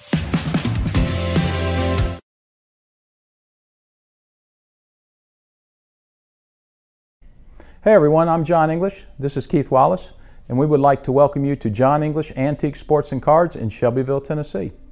We specialize in graded and ungraded sports and non-sports card, vintage wax boxes, and unopened cases. We have a large selection of PSA graded cards. We also specialize in old sports collectibles, baseball, football, basketball, golf, and tennis. You can find it all at John English Antique Sports and Cards. We are happy to be associated with Nashville's greatest sports antique, George Plaster.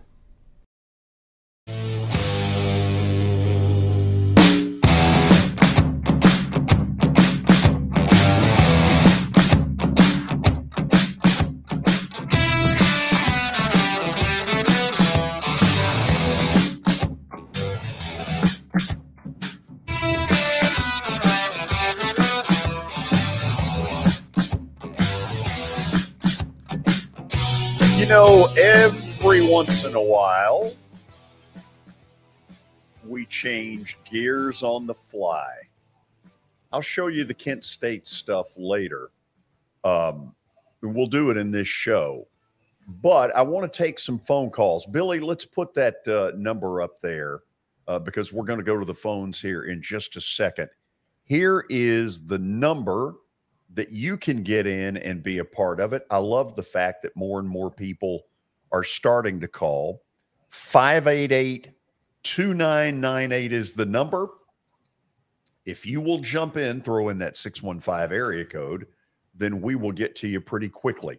Let's start with Clay in Nashville. Clay, welcome. George, I'm trying to get my season ticket status as a caller back. You know what? I think you just got yourself on the waiting list. Tell me what's going on. Watson, you're looking at me like maybe you can't hear the call. Yeah, very, very distant. Okay. Clay, don't yell at us, but give us a little louder. Okay. I was wanting to ask Watson about, I think from what I'm told, his response yesterday about the quarterback situation at Vanderbilt is that you need one starting quarterback. And once you make that decision, it better be the right one. And given off that, I think Mike Wright is too good of an athlete to stand on the sidelines. What about, getting him like on offense, maybe for a reverse or a wide receiver screen or things like that? I mean, I don't know if he can catch the ball. I just think he's too good of an athlete to stand on the sidelines. You are not the first person I've heard this from. Watson, what do you think? Maybe next year, but I don't think they can afford to do it because of injury. And the third quarterback is not the style that they're running. He's not that style. And Mike Wright and Swan, they run the same stuff. They can do the same things. I just don't think they can afford. They might stick him in on a play or two here as a wide receiver, but I think he has to stay at quarterback, Clay, and because I think it's going to take them both through this brutal SEC, 8 in a row now, one open date next week, and then you go 7 straight. And I just think as much as they run their quarterbacks in this offense they're running and scrambling around because the protection ain't great all the time, I just got a feeling it's going to take both of them to play. Now, in the offseason, if Mike Wright hangs around, I think he will, personally. Then I think maybe they bring in one more that can run this style of stuff, another freshman, and they might move Mike to another position. Can Watson hear me okay? Yeah, okay. Go ahead. I'm getting you. Today's the last day of summer, big boy. I just wanted to make sure you had that property all bush hogged. Well, to be very honest, the second team has been bush hogging this week. How's that? The second team, Clay, is my wife. Well, first of all, she's first team. She's first team in a lot of ways, but she's second team on the tractor. Wow. But she's better than me at it, so I may get beat out here pretty quick. I may be in the Vanderbilt quarterback situation at my own home here because she seems to do it better than I do. But we're doing all right, Clay. We're keeping everything cut, babe. Y'all have a good day. Clay, thank you. Let's go next to Jeff in Murfreesboro. Jeff, welcome. How you doing, Watson? Hey, Jeff. How you doing? I'm good, man. How are you? Good. I was going to say, I'm so glad I go to Middle Tennessee, don't you? After Saturday night. How about them Blue Raiders? Rick Stockstill beat that Eddie George, didn't he? I wish it was 600-6. I wish Mr. Massaro went out there and told Eddie George, well, I'm sorry, we can't operate the clock. We just got to leave it on 7 minutes. See how many points we can score. The Roper official can't operate it either. Our clocks went out. Sorry. Just let it run. Just sit there at 7 minutes and see how much we can score on you. That's the way it is, though. But, 0-3 the first time in 27 years. We'll see what Eddie George do the rest of the season. He didn't do much Saturday night. He has to get out there and play, I guess, to help TSU, bad as they are. So, as far as that's concerned. But no, George, I will ask you too. George, Mark Melanson's on line 3 if you need him. He's on line 3. I know you begged for him last year, so he's on there if you need him, babe, and everything, and all that. And also, Watson, did you write the history of Clark, man? Did you write the volume 1 of that? Do you know what history of Clark when that started? No, I don't. And I didn't get that real good, George. So. George tried to explain to us about Clark management, so I didn't know when the history of it started in Denver, Colorado, I guess, on that Monday night game. That's when it started, I reckon. But if I was Denver's coach and somebody asked me about it, I'd say I'm coaching the team, not you. So you don't need to be fooling about my decision. I coach this football team. Until you get up here and coach it and don't be asking dumb questions like that, I'll do what I want to. I'll make the big money, you don't. So it's as simple as that. What questions would you ask him in that situation, Jeff? I wouldn't ask him. I'd ask him about the football game, I guess. And like Vrabel said the other night about the Titans, they got their butts kicked and outplayed and outcoached. And when you got apple turnover, Tannehill turn the ball over, you ain't going to do nothing. I'd have picked you right now and put Willis in there the rest of the year. I wouldn't fool with Tannehill. He'd be on the bench for the rest of the year. And at the end of the year, I'll just say goodbye to him and that Willis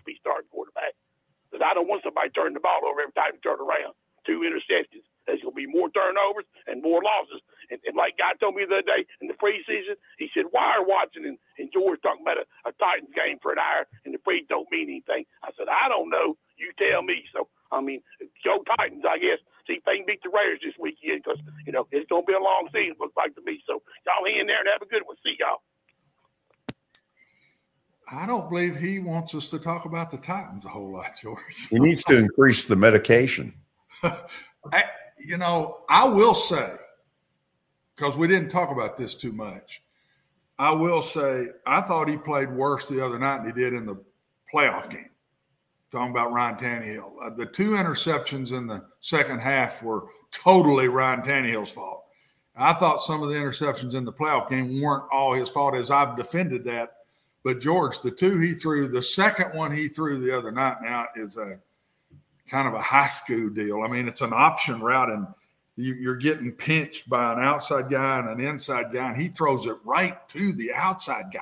I'm talking about the 2 defensive players that are pinching or tied in on an option route, one playing him inside out and one playing him outside in, and Ryan led it like it was a man route and the guy was going to run an out. He threw it right to the linebacker. That's the worst throw I believe I've ever seen him make. And the other interception was him getting a little anxious and he didn't get open to the target. He throws sidearm.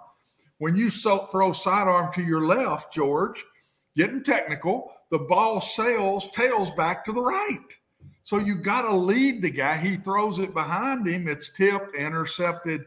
I thought Ryan played worse in the second half of that game than he did in the playoff game. So in some ways, Jeff is right about that. And they're not going to make a switch because Malik is not ready yet. You saw him when he went in the game. He fumbled. He threw a bad ball behind the receiver that was open. Malik Willis is not ready to be the quarterback. Ryan Tannehill is going to be the quarterback of this football team, I think, this year till things were to get out of hand now and the season's out of reach or something. And I just don't think that's the case at this point. Okay, we'll go to the break. Tony in Nolensville, hang with me. You'll be up first. Then we'll talk this story about Kent State football, which will get your attention. This is Main Street Media Television.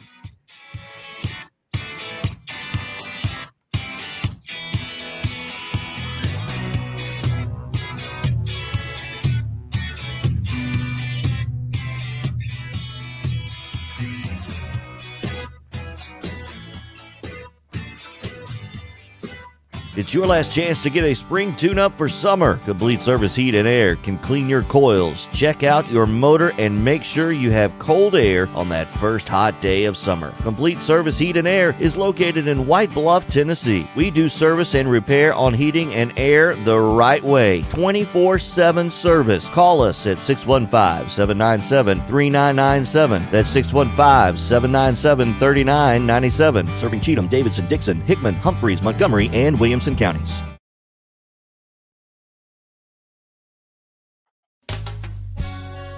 I'm Bart Durham. I was sworn in as a lawyer in 1963, and I've been working as a lawyer since then.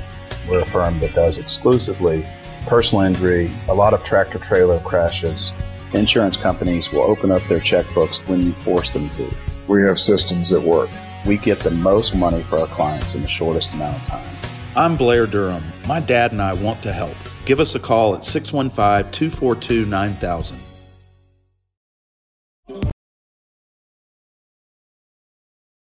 At WellSkin Dermatology and Aesthetics, we pride ourselves in providing access, innovation, and a patient experience second to none. Access to care and treatment when you need it. Innovation with medical-led cosmetics and various on-site technologies for full-service treatments with a customer experience that is calming, casual, and effective. Independently owned, providing medical, surgical, pediatric, and cosmetic dermatology and more. Visit wellskinmd.com to schedule your appointment today. WellSkin Dermatology and Aesthetics. Access to healthier skin.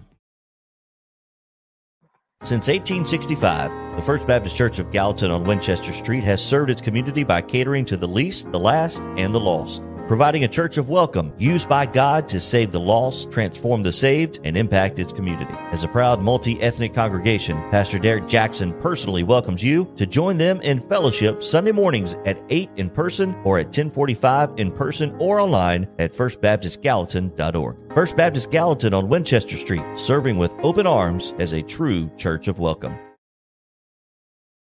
Hey, this is George Plaster, and I'm excited to announce that the second annual Plaster and Friends Celebrity Bowling Night is going to happen Monday, November the 28th at the Hermitage Strike and Spare. The three charities that will benefit are Last Minute Toy Store, Martha O'Brien Center, and Stars. And our intention is to get them that money so it can do the most amount of good at Christmas time. Now, here's where I need your help. I need you to sign up to play in the most fun charity event you've ever been involved in. Imagine 64 foursomes with 64 sports personalities in the area. As a single player, it's $200. If you get a foursome, it's $800. And what I want you to do is reach out to me via email, plastergeorge@gmail.com, and we'll get you signed up and get you ready and raring to go. Again, that's plastergeorge@gmail.com for a night you will never forget.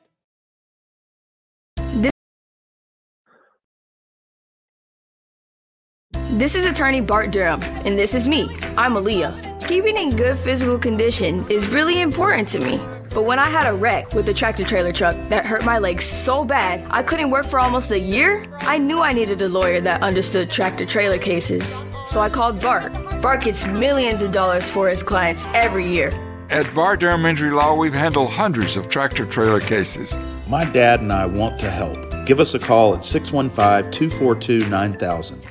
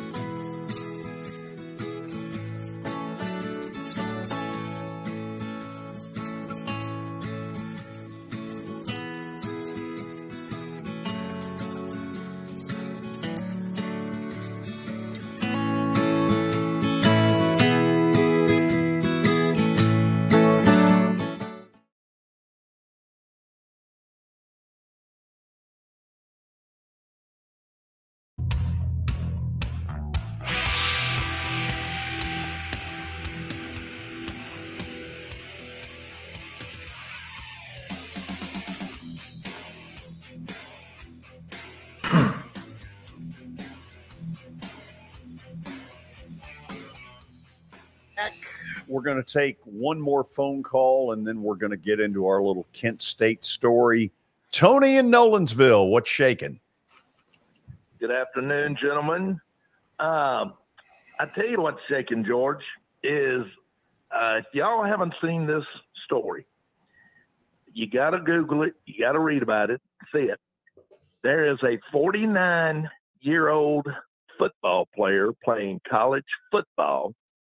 He is a 17-year Army veteran, and he has gone out and made the team. I think it's a Division III school called North Dakota State College of Science. Watson, I don't know if you've ever heard of him. I had not. Nope. He's 49 years old, George, and he went out and he's made the team as a starting left defensive tackle. And Watson, the coach, said, of course, he's older than the coaches and the players, but they said he's such an inspiration to them, you know, that he can get in there and hang with them and still, and he's a starting left tackle, and he wears number 94, where he flipped his age of 49. He flipped the numbers around, so he's wearing number 94. His name is Ray Russell, and it's a pretty neat story. I happened to see it last night, and it's really a neat story. So that's something I wanted to throw out there, and maybe your listeners might want to Google it and see it. But he still serves in the National Guard, by the way. Unbelievable. That's incredible. Great story. 49. It really is. George, the Yankees Well, the Dodgers just surpassed once again the 100-win mark, 100-game win mark. Yeah. The Yankees hold the record for 21 100-win seasons. Do you or Watson have any idea who is the second place team with the most 100 win seasons? Ooh.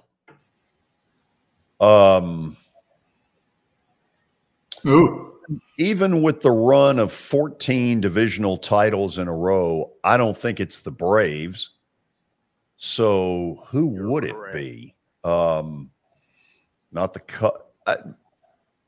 Watson. It's a surprise. It's a surprise. I was going to say the Cardinals, but wouldn't be the Reds. They didn't have a long enough run through that. With the big red machine. With the big red machine, would it? Wouldn't think so. Tell us. No, sir. The A's with 10. Oh, that's sure. Oakland A's. Makes sure sense. Because that unbelievable. Yeah, that 70s dynasty that won 3 World Series in a row, 72, 73, 74, and the common denominator was that they hated Charlie Finley, the owner. Yeah, that's true. That's a great remember question. He'd pay him. Wasn't he paying him $500 to grow a mustache, and wear the white shoes? Yeah. Now you'd pay him $500 to get rid of the mustache. One last thing, guys, and I want to get y'all's take on this. I've looked this up, and y'all probably aware of it. Teams that start out 0-2, only 12% make the playoffs. Teams that start out 0-3, you almost can just pack in the season. Watson, how does the Titans get fired up, per se? I mean, these are professional grown men playing football. What do they need to be told to know that they've got to do whatever it takes to turn up the notch, play better, and to avoid this 0-3 start? Because if they do, George, they might be packing it in. Yeah. Guys, I'm going to hang up, let y'all talk about it, but always, great show. Thank you. Appreciate it. Only hope I see, George, that eases this pain a little is the division's not good. Yeah. That's their saving grace right now. We could still go even 0-3 and win the division because nobody is going to run away with it. And the Indianapolis has been a complete dud, and we kind of have been too. And Jacksonville's playing a little better. The Texans aren't going to be they're playing better, but they're not. So I think you throw out that stat a little bit because of the division. And we're not going to be a wild card team, but we could still win the division probably at 9-8? I don't know, maybe 8-9, something. I mean, seriously, you just got to start playing. You think about the other night, that game got out of hand because we played bad. I mean, every time we'd make a first down, George, it was a penalty in the first half. I mean, no teams are going to make up those face masks, holes, blocking the back, all the things that we did, legal procedures. And then in the second half, all we did is just kept turning it over time after time after time. This team is not near as bad as that looked the other night.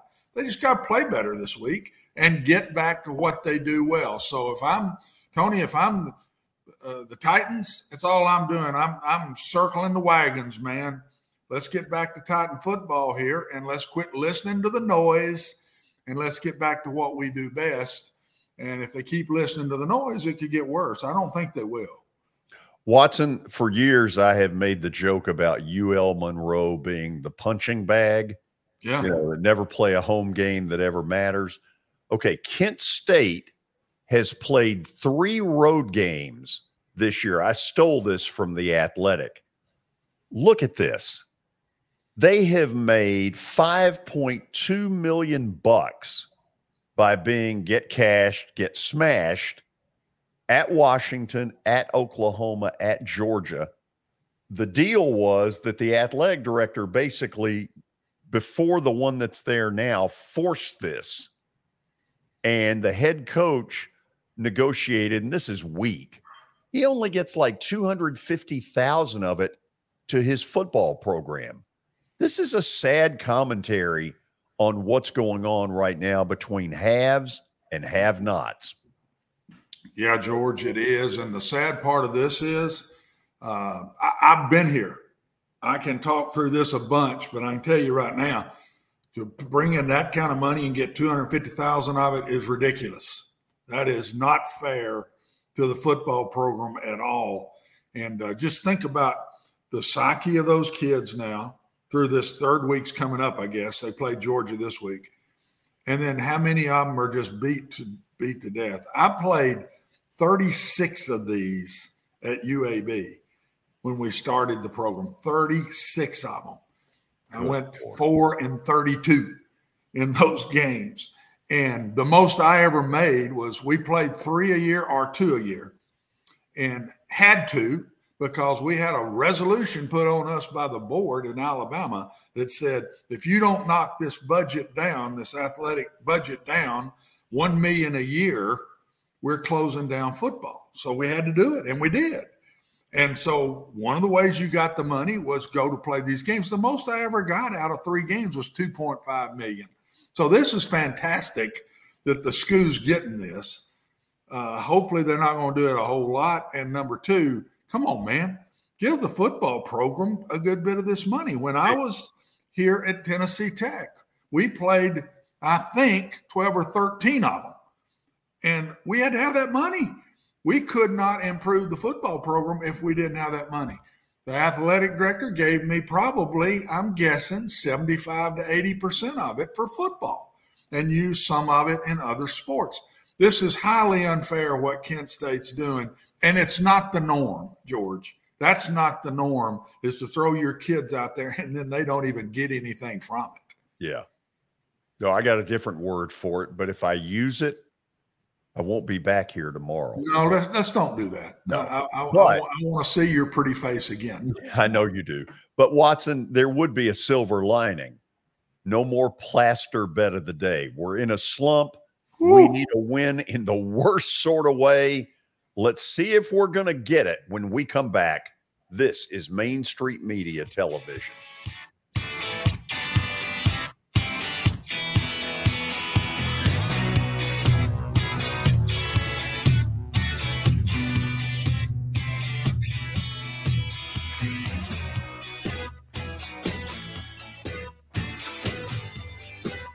This is attorney Bart Durham, and this is me. I'm Aaliyah. Keeping in good physical condition is really important to me. But when I had a wreck with a tractor-trailer truck that hurt my legs so bad I couldn't work for almost a year, I knew I needed a lawyer that understood tractor-trailer cases. So I called Bart. Bart gets millions of dollars for his clients every year. At Bart Durham Injury Law, we've handled hundreds of tractor-trailer cases. My dad and I want to help. Give us a call at 615-242-9000. At WellSkin Dermatology and Aesthetics, we pride ourselves in providing access, innovation, and a patient experience second to none. Access to care and treatment when you need it. Innovation with medical-led cosmetics and various on-site technologies for full-service treatments with a customer experience that is calming, casual, and effective. Independently owned, providing medical, surgical, pediatric, and cosmetic dermatology and more. Visit WellSkinMD.com to schedule your appointment today. WellSkin Dermatology and Aesthetics. Access to healthier skin. At Sumner Funeral and Cremation, our mission is to serve families as our own, celebrate the life of their loved one, and help begin the healing process. My whole family, including my wife and my mom and siblings, were very happy with the treatment that we received. I would highly recommend Sumner Funeral and Cremation. We offer funeral, burial, cremations, and pre-planning services. Sumner Funeral and Cremation. Traditional, affordable, dignified. SumnerFuneral.com. Have you heard about the high levels of radon in Middle Tennessee? Radon gas is the second leading cause of lung cancer, second only to smoking, and has no color, no taste, and no smell. The only way to know if you have radon is to test for it.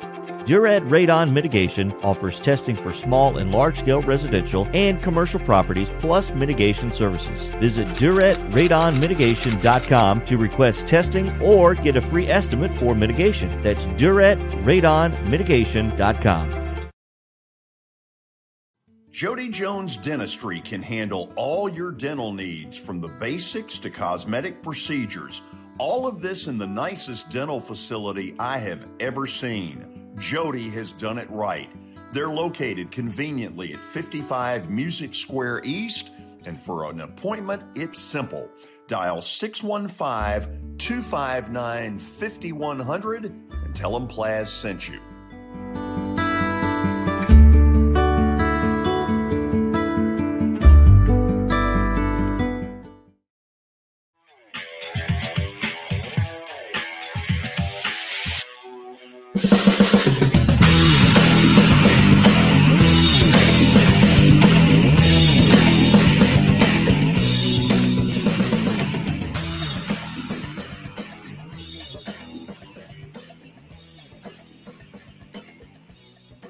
Welcome back into the George Plaster Show. It is now time for Plaster's Bet of the Day, powered by Bart Durham Injury Law. They have aggressively protected the rights of a broad range of victims of car accidents and personal injury in both Tennessee and Kentucky. If you, too, have seen your life interrupted by an injury on a highway, in a hospital, or at your workplace, you should let their attorneys do the work fighting for the full financial compensation that you need while you and your family focus on your complete recovery. Learn more about Bart Durham Injury Law by logging on to bartdurham.com.